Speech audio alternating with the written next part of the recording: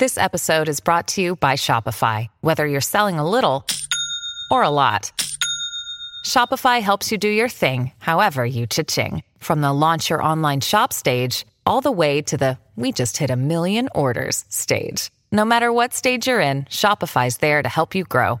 Sign up for a $1 per month trial period at shopify.com/special offer, all lowercase. That's shopify.com/special offer. Hello, and welcome to This Day in History. Here's what happened on January 17th. It was one of the most damaging earthquakes in American history. On this day in 1994, the Northridge earthquake rocked Los Angeles, killing 54 people and causing billions of dollars in damages. The 6.7 magnitude quake caused the collapse of several apartment buildings, the collapse of a mall parking lot, and the failure of several highways. Surprising fact? The death toll likely would have been far higher if the quake had not struck in the middle of the night. Improved building and safety codes in the wake of a 1971 quake are also credited with minimizing the death toll.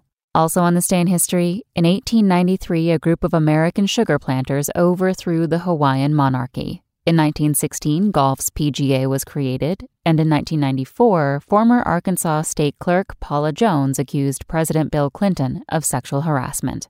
That's all for today in history. Tune in tomorrow to learn a little bit more about the world around you. And of course, have a great day. Spoken Layer. Want to learn how you can make smarter decisions with your money? Well, I've got the podcast for you. I'm Sean Piles, and I host NerdWallet's Smart Money Podcast. Our show features our team of nerds, personal finance experts in credit cards, banking, investing, and more. And they'll help you make the most of your money while cutting through the clutter and misinformation in today's world of personal finance. You'll get clarity on strategies to help you build your wealth, invest wisely, shop for financial products, and plan for major life events. Listen to NerdWallet's Smart Money Podcast wherever you get your podcasts.